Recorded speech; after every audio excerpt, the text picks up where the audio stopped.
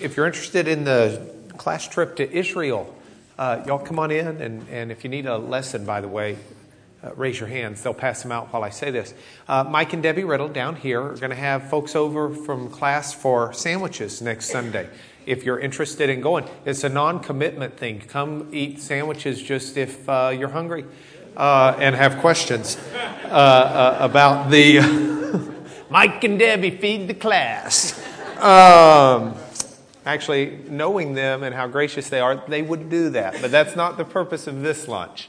The purpose of this one is to answer folks' questions to see if maybe this trip to Israel might be something for you or someone you love. Makes a wonderful Christmas present. Please, don't hesitate to, if you need a lesson, raise your hand. Okay, we there? Good. This morning, church history literacy, we're going to talk about the Desert Father.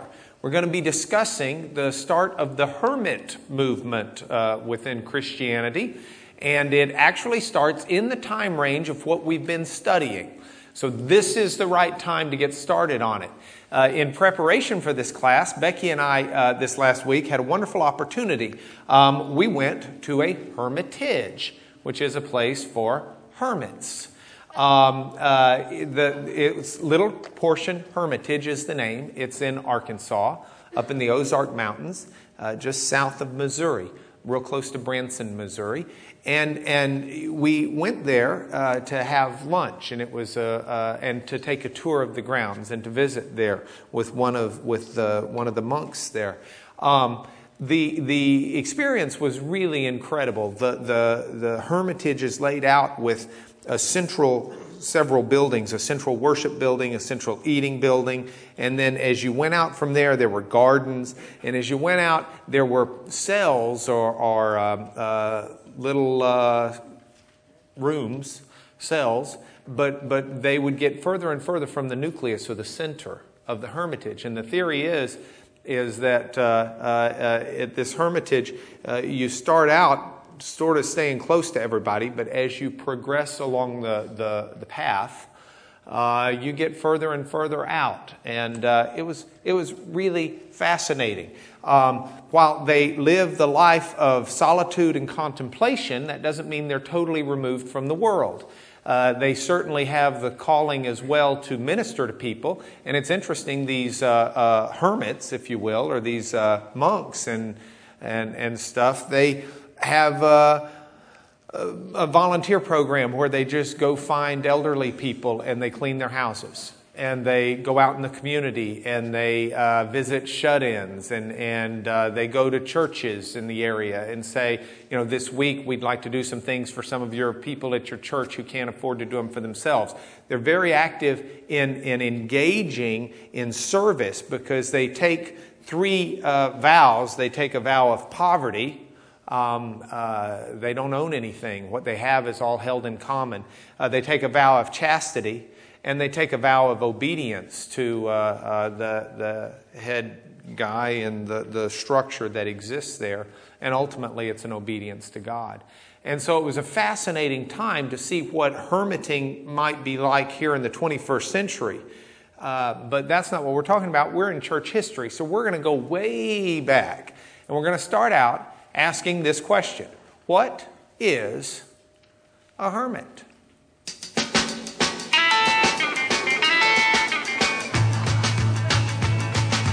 I'm Henry the Eighth, I am Henry the Eighth. Wrong hermit. Wrong hermit. Sorry. Okay, let's try this again. What is a hermit? Y'all remember that Herman's Hermits? Those of us who are old enough? I don't, but my older sister Catherine, she had the record. A hermit, if we go to the root of the word, is a desert dweller. See, the word hermit comes from the Greek word, there it is. Hey, that's a hermit. That's the guy we went to visit, by the way. That's me and Becky. And meeting this hermit comes from the Greek word eremite, which is means literally a desert dweller, someone who's out in the desert. It comes from the Greek word for desert. And a hermit, in the sense of church history, a hermit is someone who lives a life of relative solitude, not totally isolated, but relative solitude and ascetic living. By ascetic living, we mean self-denial. And they do this to find greater purity before God and fellowship before God. If you went to a hermit and said, "Where on earth did you get this from?" the hermit might go to some biblical examples of how Jesus, before he went into his public ministry, went out for 40 days by himself into the desert and into the wilderness. We'll read about Paul before he goes into his ministry, going and spending 3 years in isolation and contemplation and learning before God. And so hermits are folks, in fact, the fellow that we were talking to explained that some of the process for the hermits that within the movement of which he's a part is to go off and first find enough alone time to learn how to think and to learn who God is before you go into ministry to try and teach others about God. And he doesn't claim it's the only way to do things, but he says that is the approach that they use. The founder of the hermit movement is a fellow named Saint Anthony. Life would be a whole lot easier if he had put an H in his name. Because when I typed the lesson, every time I type Anthony, my computer would shout, "Typo, typo, typo," because it didn't have Antony. Evidently, Antony is not really a word. I used to represent a lot of people from southern Louisiana. And in southern Louisiana, you can put an H in it, and it's still Anthony. But for us, it's Antony. That's not a typo. It's not Anthony. Okay? St. Anthony is the founder of the hermit movement. And we read his life in a story that was written 2 years after he died by a fellow named Athanasius. It's called The Life of St. Anthony. I've brought my volume up here. My volume that I have is out of the Ancient Christian Writers series, which is a wonderful series. You can get them off Amazon.com, cheaper than you can the publisher. But the nice thing about these series is they're very, very readable, the translation of very ancient works. And so they've got a nice introduction in them. They're put out by the Paulist Press, which is a Catholic printing press, and by and large they're Catholic scholars that have put them together, but they've made them very ecumenical. They don't really they're not written to further the Catholic tradition. They're written in a scholarly way to further Christianity, and they come with great footnotes. And this is a lot of this stuff we study. I wouldn't necessarily go spend my money on. Okay, this is a book worth reading. It's really interesting. The life of St. Anthony was very unusual. His early life was unusual. And what I want to do, as we look at the Desert Fathers, in any Christian tradition, oh, heavens, why limit it to Christianity? In any tradition, you have extremists, right? I mean, you ever met a religious extremist? Yeah. You ever met a diet extremist? Okay. Debbie, Patricia, y'all are in politics. You ever meet extremists in politics? She is one. I didn't say that, she did. To me, she's mainstream. You find extremists in everything. You'll find extremists in the monk/hermit tradition as well. Okay? And if you look at the extremists, you'll say, these nut jobs were out there. Simon Stylites, about 150 years after this, is a guy who decides his calling is to live on a pillar 50 feet above the ground. And he goes up there and lives for the next 30, 40 years. He'd drop a rope down and he'd pull up some bread. And there were some extremists in every movement. But what we want to do is we want to look at the father of the hermit movement, St. Anthony. And he was born around 250 AD. So he's born prior to Constantine coming into power. But Constantine comes into power while Antony is alive and doing his work. And so let's look at him. St. Antony was an unusual fellow. He wasn't an outgoing guy. When he was growing up, he was born in Upper Egypt, and when he was growing up, he didn't like to go out and about. He didn't like to go to school. He didn't go to school. He was a homebody. He liked to stay around his parents. He had one sibling. He had a young sister, a very young sister. And when Antony was somewhere between 17 and 20, we don't know exactly where because his biographer, Athanasius, says he's somewhere between 17 and 20. So Athanasius didn't know either. But somewhere between 17 and 20, Antony's parents both died. And Antony inherited what they had. They were very well-to-do. So he came into a really nice inheritance. He had like 207 acres of really good farmland in Egypt on the Nile. And that was a lot of land back then that produced a lot of food. And he inherits this, and he inherits the responsibility of taking care of his little sister somewhere between the age of 17 and 20. Antony is a church-going fellow. His parents were Christians. They raised him as a Christian. And after their death, he's walking down the road and he's headed to church one day. And while he's headed to church, Antony's thinking to himself, you know, my life is very different than the life of the people I read about in the Bible. Jesus talks about how foxes have places to lay their head, but the Son of Man didn't. He thought about how the apostles sold everything they had and held it in common. He thought about how Jesus told his followers, just don't even own 2 coats, just own one and use it to go out there. And as he's thinking about this, he goes to church. And at church, have you ever been there when the preacher has delivered a sermon and it just seemed directed right at you? Okay, that's what happened to him. Antony's there, and it wasn't the sermon, it was the gospel reading. Here's what it was. It was from Matthew 19:21. If you want to be perfect, go sell your possessions and give to the poor, and you'll have treasure in heaven. The rich young ruler had come to Jesus and asked him, what should I do to inherit eternal life? And Jesus says, well, be perfect, in essence. You want to do something to inherit eternal life, then follow the law. Do it all perfectly. I think Jesus was trying to drive the man to his knees to say, well, I'll never be able to do that. God, have mercy on me. The man had a very pompous response, the rich young man to Jesus. The rich young man said to Jesus, well, I've already done that. I mean, if you want to keep the law perfect, that's me. And of course, we know he hadn't. Jesus is able to pierce to the heart because part of the law says to love your neighbor as yourself. And so Jesus pointed that man to the truth of the law when he said, well, then go sell everything you've got and give it to the poor.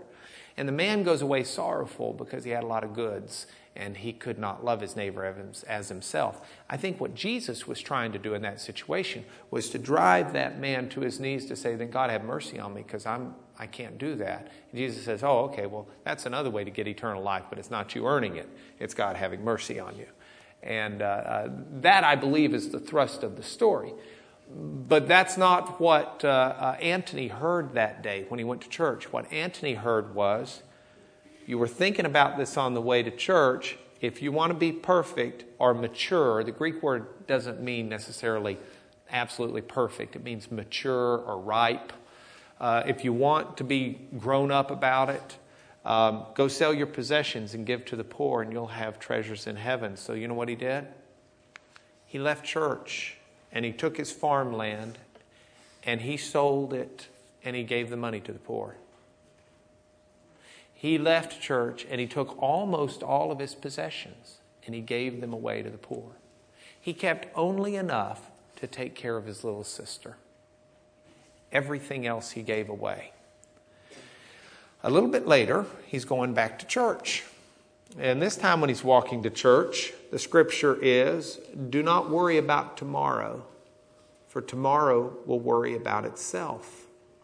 And this is Jesus in Matthew in the Sermon on the Mount, where Jesus is saying, in essence, you worry about what you're going to eat. You worry about what you're going to wear. You ought to think about the lilies the flowers that are out in the field. They don't worry. And look how beautiful they are. They don't sit around and make their own clothes. God clothed them. And you don't need to worry about what you're going to eat and drink, and you don't need to be worried about tomorrow. What you need to do is seek first the kingdom of God and His righteousness, and all of this will be added to you. And that's what Jesus says. And so at that point, Antony had a change of heart. He decided he'd really messed up by saving back some things to take care of his little sister. So Antony proceeds to sell everything he has, give all the money away to the poor. All Antony's got left are the clothes on his back. And he takes his little sister and he puts her in the care of Parthenon, which is a Greek word that means virgins. And most likely this may be the first reference to nuns, or what become ultimately nuns. But it's basically Christian women who, instead of marrying, have dedicated themselves to God and celibacy. And so they're virgins for life, and they live together in some grouping and community. And what Antony does is he takes his little sister and he puts her in the care of these women. And Antony proceeds to hit the road. And he goes out of town, into the desert, right outside of town. And what he does is he says, I am going to be an ascetic. Ascetic, of course, meaning the practice of a very rigorous, a very hard self-discipline and self-denial as a way of growing up spiritually. It's not the idea that the body's bad, necessarily. Later on, some extremists will take it that way. But it's more the idea that the physical often gets in the way of the spiritual. And you've got to get control of your body before your spirit can really blossom into what it needs to be before God. And so that's what he did. And there were some other guys who were out there who didn't own anything that he went to and he sought their advice. I pulled a page of what he learned from others off of the book. And this is the way Athanasius, by the way, Athanasius, who wrote this biography, I should tell you, he was a friend. He wrote it just 2 years after the death of Antony. In fact, when Antony dies, Antony's only possession is his clothes, his cloak, and he wills it back to Athanasius because it was Athanasius who originally gave it to him. So he says that Antony observed the graciousness of one and decided, I want to be gracious. Antony observed the earnestness at prayer in another and said, I want to be earnest in my prayer. He studied the even temper of one. Now, as I go through this, I want to pause for a minute and say that there are some lessons I've really internalized from this, for me. Because I think there's real merit in finding role models in Christ. I want our young people to grow up with spiritual mentors. That's something I pray about for my children. I pray that there'll be spiritual mentors in their lives who they can look up to and learn from. That's one blessing that I've had growing up in a Christian home. It's one reason we want our kids around our mothers so much, because our fathers aren't alive, but our mothers are such wonderful examples for our children in so many different ways. And the Scripture says, older women, teach the younger women. This is very appropriate. So I look at this and I think, how nice that someone studies the even temper of one, studies the kind-heartedness of another, fixes his attention on the vigils kept by one. A vigil is when you would stay up at night instead of going to sleep, and you would sacrifice sleep just out of desire to be prayerful and to find God and in the silence of the night find that time with Him. The studies pursued by another, admired one for his patient endurance, another for his fasting and sleeping on the ground. Watched closely this man's meekness and the patience or forbearance shown by another. And in one and all alike, he marked especially devotion to Christ and the love they had for one another. And that's what he did. Now, you sit there and say, well, what would he do with his days? Yeah, he sold everything he's got. Well, one thing he did, he would work, by the way. While he was by himself, off in solitude, he would still work. He would make baskets because he recognized, Paul had written in Thessalonians, if a man will not work, he won't eat. But whatever he was working at was something where he could pray all the time. And then he would take his goods, his baskets or whatever he had made, and he would go to the marketplace and he would sell them. And with the money, he'd buy bread, and any money left over, he'd give it to the poor because he didn't want any possessions. And this is the way he'd interface. I'll bet he had a great ministry with poor people. I mean, that's the kind of guy you want to hang around if you're poor. It's kind of like going over to the Riddles next Sunday for lunch. As you read the book, it's interesting to see what happens in his life. A great deal of this book is devoted toward what I call demonology. This is a hard to see picture, but I couldn't find a better one. There are lots of famous paintings and etchings of St. Anthony because he's an incredible person within the history of the church. He is a significant fella. But this is St. Anthony, and these are demonic beings. And he's kind of up there lecturing them, and they're cowered in fear before him. The way Athanasius saw it, Athanasius said Satan could not bear to see such resolution in a young man, so Satan resorted to his usual tactics to try and get a hold of Antony. The way both Antony and Athanasius saw it, Satan is created or by God good. He wasn't created evil. Satan came upon evil by himself through his pride, and Satan falls from the presence of God for eternity. And then the teaching from them was that Satan and his demons, which fell with him, so despise God and recognize from what great a height they have fallen that the last thing in the world they want is for any of us to spend time in the company of God for eternity. They would rather, misery loves company, they would rather see, they don't want us to get what they lost, in essence. And so Satan resorted to his usual tactics. And what were the tactics? Well, let me go back before I go to overdrive. The basic tactics were, don't you miss your family? Don't you miss people? You don't have to be this resolute before God. You don't have to be you don't have to keep this commitment. You've gone a little way overboard anyway, haven't you? Isn't it okay just to back off a little? I know you said to God, I'm going to do this. Now, I know somebody who said to God, I'm not going to miss church if the doors are open on a Sunday. Well, you may have said that, but don't be a legalist. You want to miss. It's a good Sunday to miss. It's not going to, Damon's gone. Who's it going to be? You can miss. Or maybe you've made a commitment to God not to do this, that, and the other. Commitment not to drink alcohol. Oh, come on. Didn't Jesus turn the water into wine? Hey, a little alcohol is good for the stomach. Paul said that to Timothy.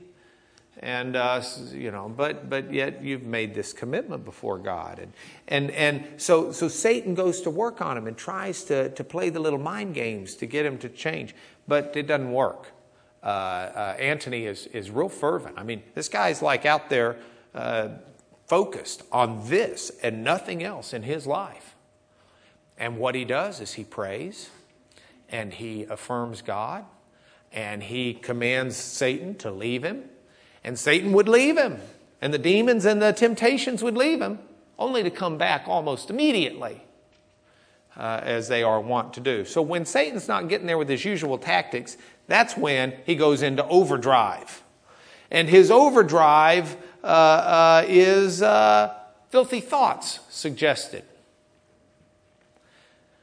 Not only filthy thoughts, but Satan would try to incite lust in his mind. And again, this is not fruitful because Antony learns through prayer, through singing and praising God, and through his faith to deny those thoughts and to replace them in his brain with thoughts of praise and adoration of God. And it's an incredible thing. The tactics, here's my screen of tactics. I had missed it. Pleasures of eating is another one. Satan would say, don't you miss those steaks? Ice cream, Whataburger, with the jumbo shake, the bucket size. Money. Think about it. Think of all the good you could do with the money. You're just making little baskets and helping a few poor people. If you had enough money, you could help a lot of poor people. And isn't it kind of cool? And fame. Wouldn't it be cool to be famous? You're not going to be famous out here in the desert. You're not going to be famous all by yourself, eating, just bread and water and a little bit of salt. That's not going to get you famous. And, there are basic comforts of life. Now, I'm convinced that this worked in the desert of Egypt, but if Antony had lived here, he probably could never have done it. The mosquitoes alone would have ended it right there. Okay? But he's in a place, a little different climate, but even still, he's got the desert heat, and he's got the cold at night, and he doesn't have a bed, and they got to have some equivalent of mosquitoes, desert mites or something. Who? Frogs? Crawlies? Scorpions. Yeah, I'm spiders. But all of this, Antony overcomes with faith, prayer, and fasting. And so we have that. Antony says the following. He said, all who fight in earnest can say, it's not I, it's God's grace within me. And here's what he means by that. He means, I've overcome great struggles with Satan. But honestly, no one should ever give me any praise and glory and credit, because it really wasn't me that did it. It was God that did it. And Antony was real clear that the victory we have over Satan, we have because Jesus Christ defeated him on the cross. And we have no right to ever be proud of what we have done, but we have every right in the world to stand in the power of Jesus. Because it is Jesus who beat Satan on the cross. That means Satan has no power over us, and we are able to win the war. Another weapon, as I mentioned to you, that he used was song. And it was interesting, the songs he sang came from the Psalms in the Bible. One of them was Psalm 27:3. Though an army besiege me, my heart will not fear. Now, I got to tell you, I don't consider myself a fearful person, per se, but things go bump in the night. And I'd have Zippo desire to go out in the desert by myself and spend the rest of my life coming in and meeting people. Yeah, he wasn't in total solitude, but did you see the movie Deliverance? Okay, evil things happen out there. There are bad people, and bad things can happen. Okay? And I can see why this might be one of the psalms I'd want to sing. Though an army besiege me, my heart will not fear. Let me give you another psalm he sang. May God arise. May his enemies be scattered. May his foes flee before him.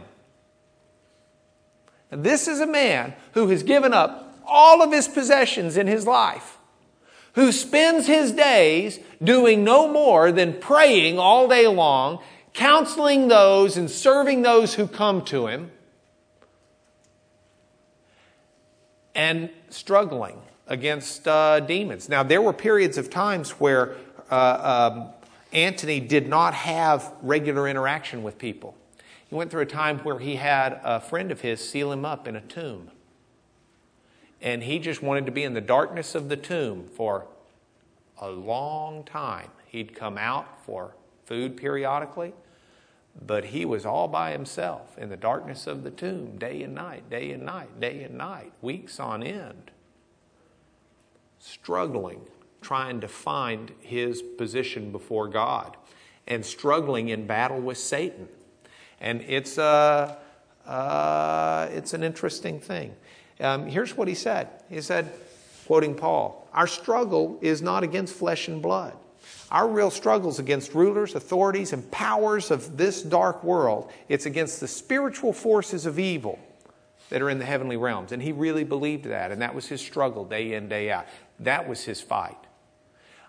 He wasn't worried about what he was going to eat. He wasn't worried about his job. He wasn't worried about his boss. He surely wasn't worried about the Astros. He surely wasn't worried about the World Cup. He wasn't worried about retirement.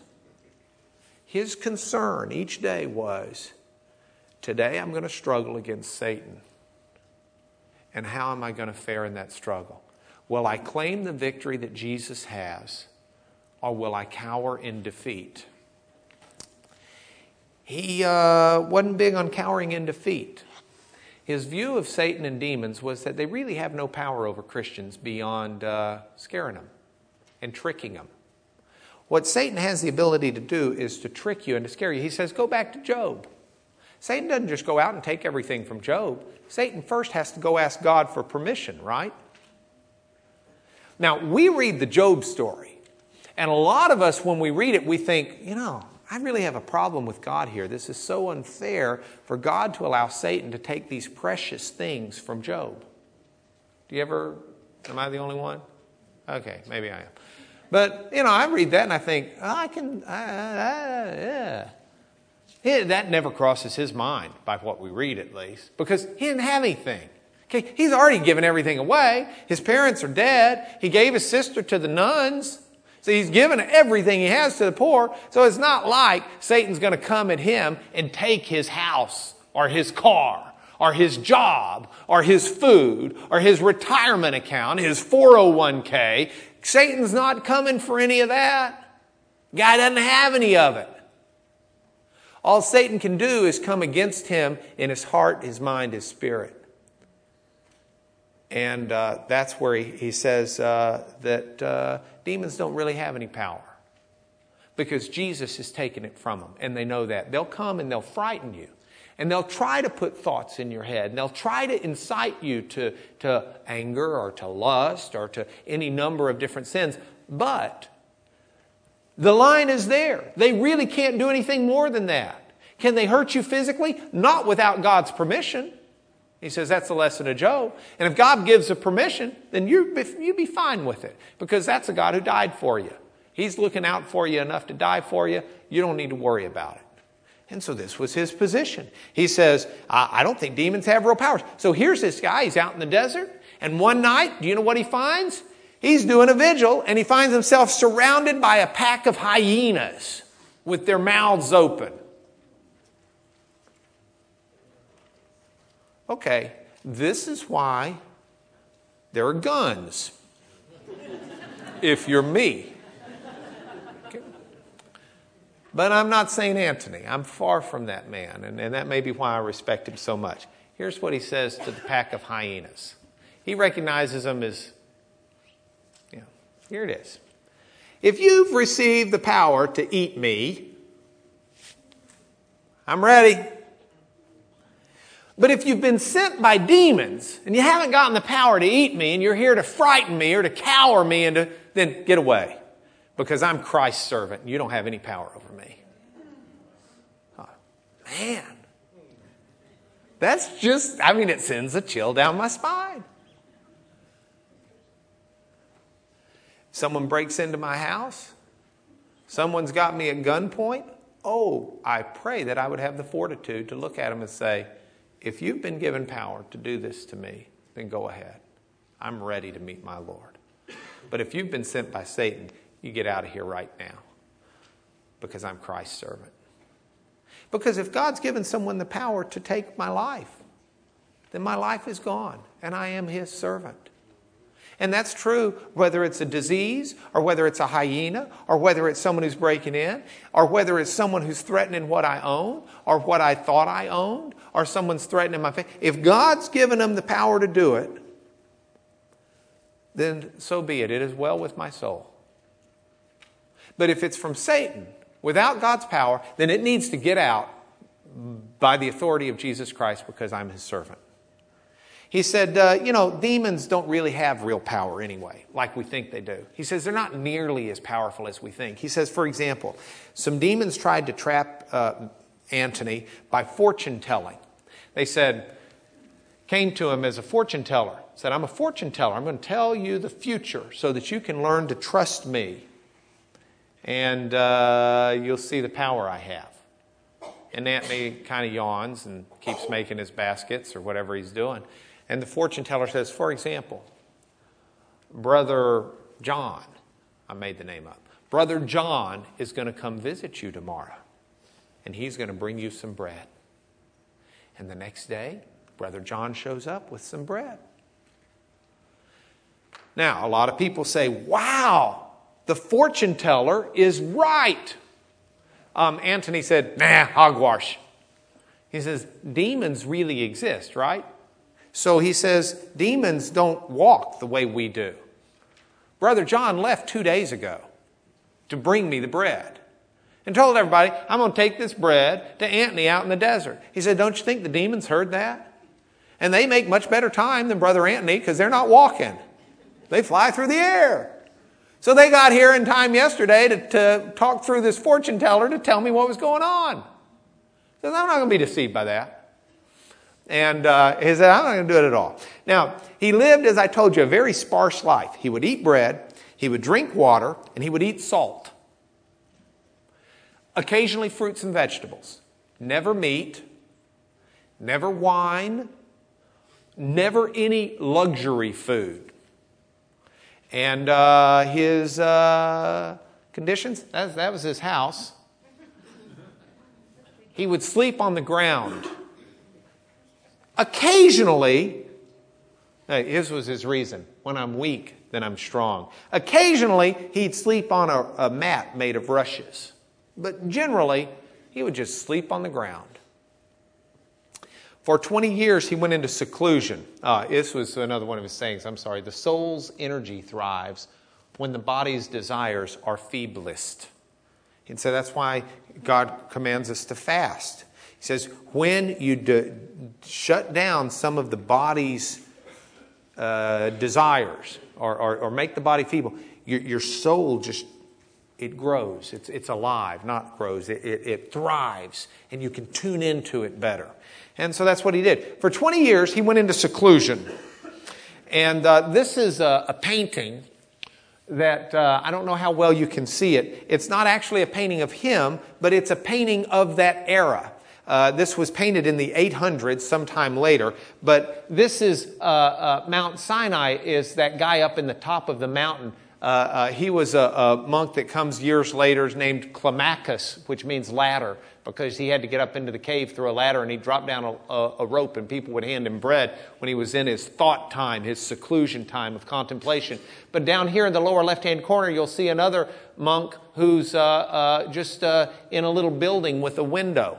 And you'd have to get in through the window. And that's what these guys would do. They would, Antony and others who were out there, because he was attracting a huge following.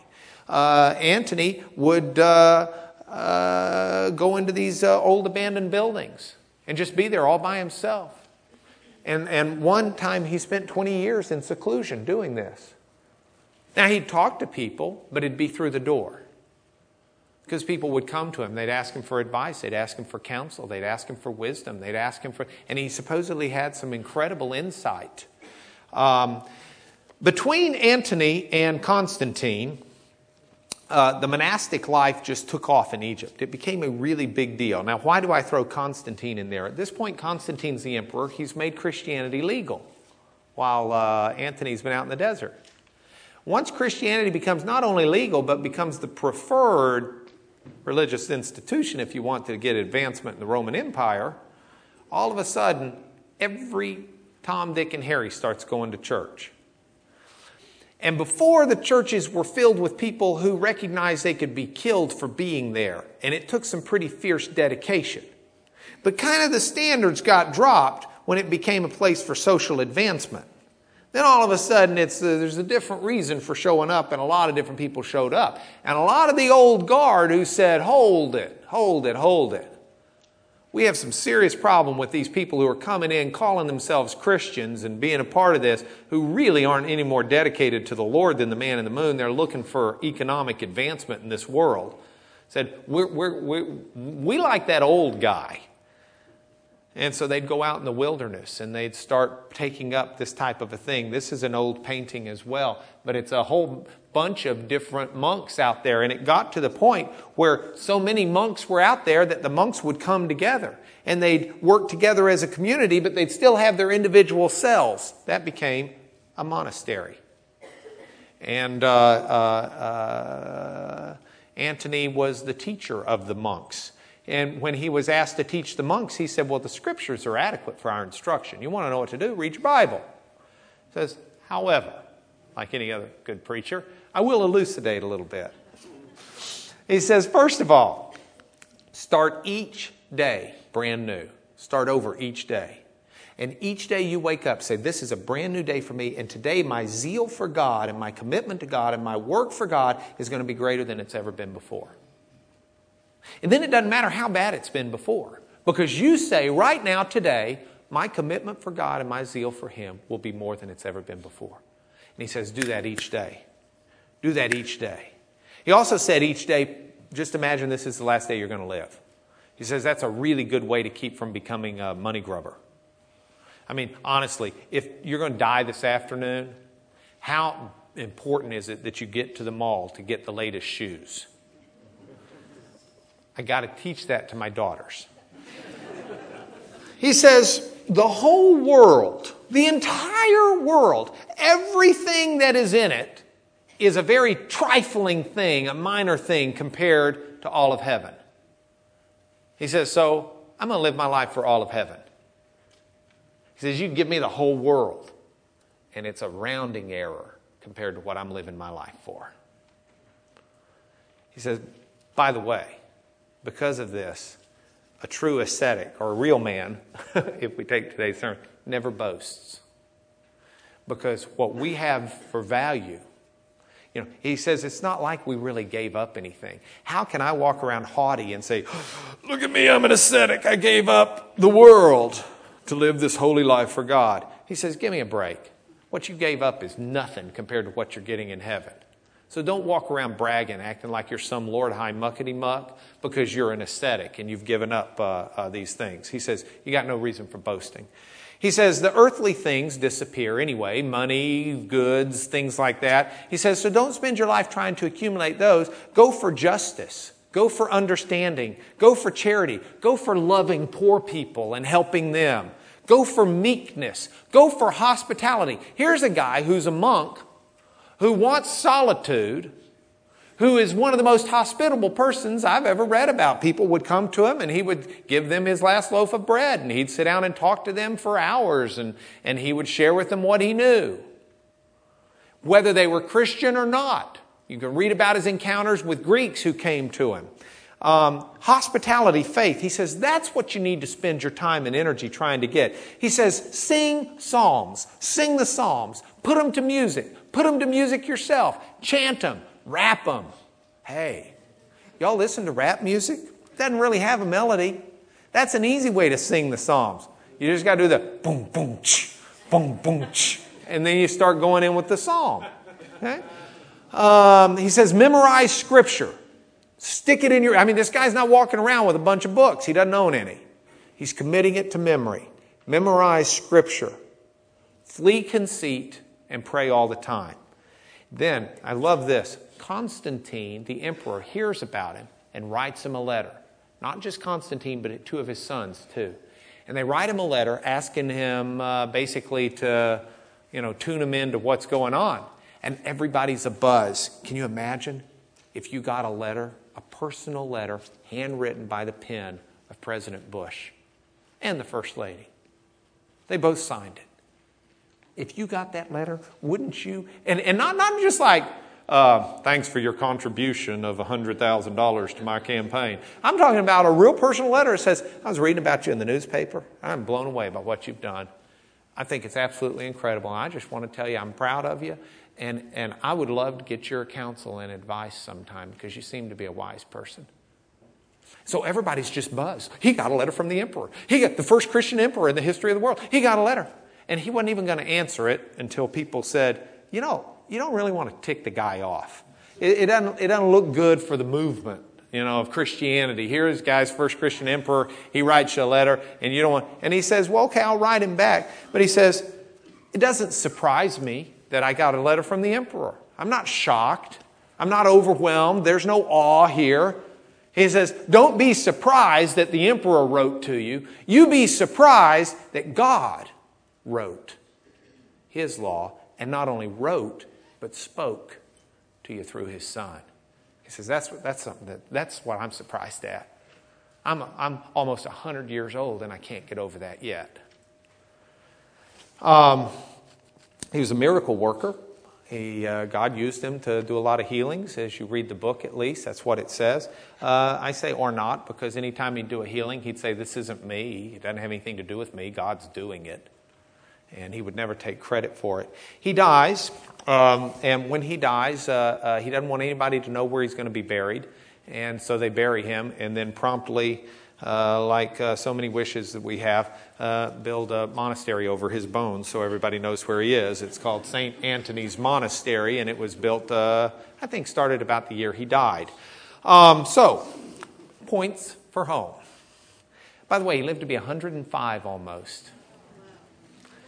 I think it's got something to do with all the exercise and not eating meat. You can find people in the Bible, Elijah, Moses, John the Baptist, Jesus, Paul, who before their ministry or at critical times in their ministry, not only went away for quiet time during the day, but went away for volumes of time. Jesus did it in 40 days, but if he knocks it out in 40 days, it can take some of us longer. It took Paul 3 years. Elijah was out for longer than that. Moses was out for longer than that. John the Baptist was a wilderness. There is something to be said about us taking time to get our head on right with God. And that doesn't always happen in the crowded hustle of radio, TV, newspapers, church, driving, commuting, family, work, and everything else. Because ultimately what we got to get into our brain is to seek first His kingdom. To seek first His righteousness. And not be so worried about all the other things, because they really will be taken care of. I wonder how much of my life is at odds with some of what Jesus taught us to be. And this causes me to, I think to some degree that this type of a fierce dedication, and I'm not talking about the extremists, because they were, climbing on, removing yourself from society is the last thing in the world that we should be doing as Christians. We are the salt of the earth. We're to engage society. We're to permeate it. We're to flavor it. We're to secure it. We're to go into all the world and preach the gospel. But,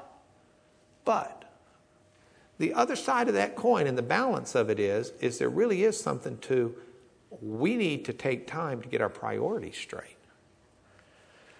The Lord is my shepherd, I shall not want. He makes me lie down in green pastures. He leads me beside still waters. If I walk through the valley of the shadow of death, I'm not going to fear.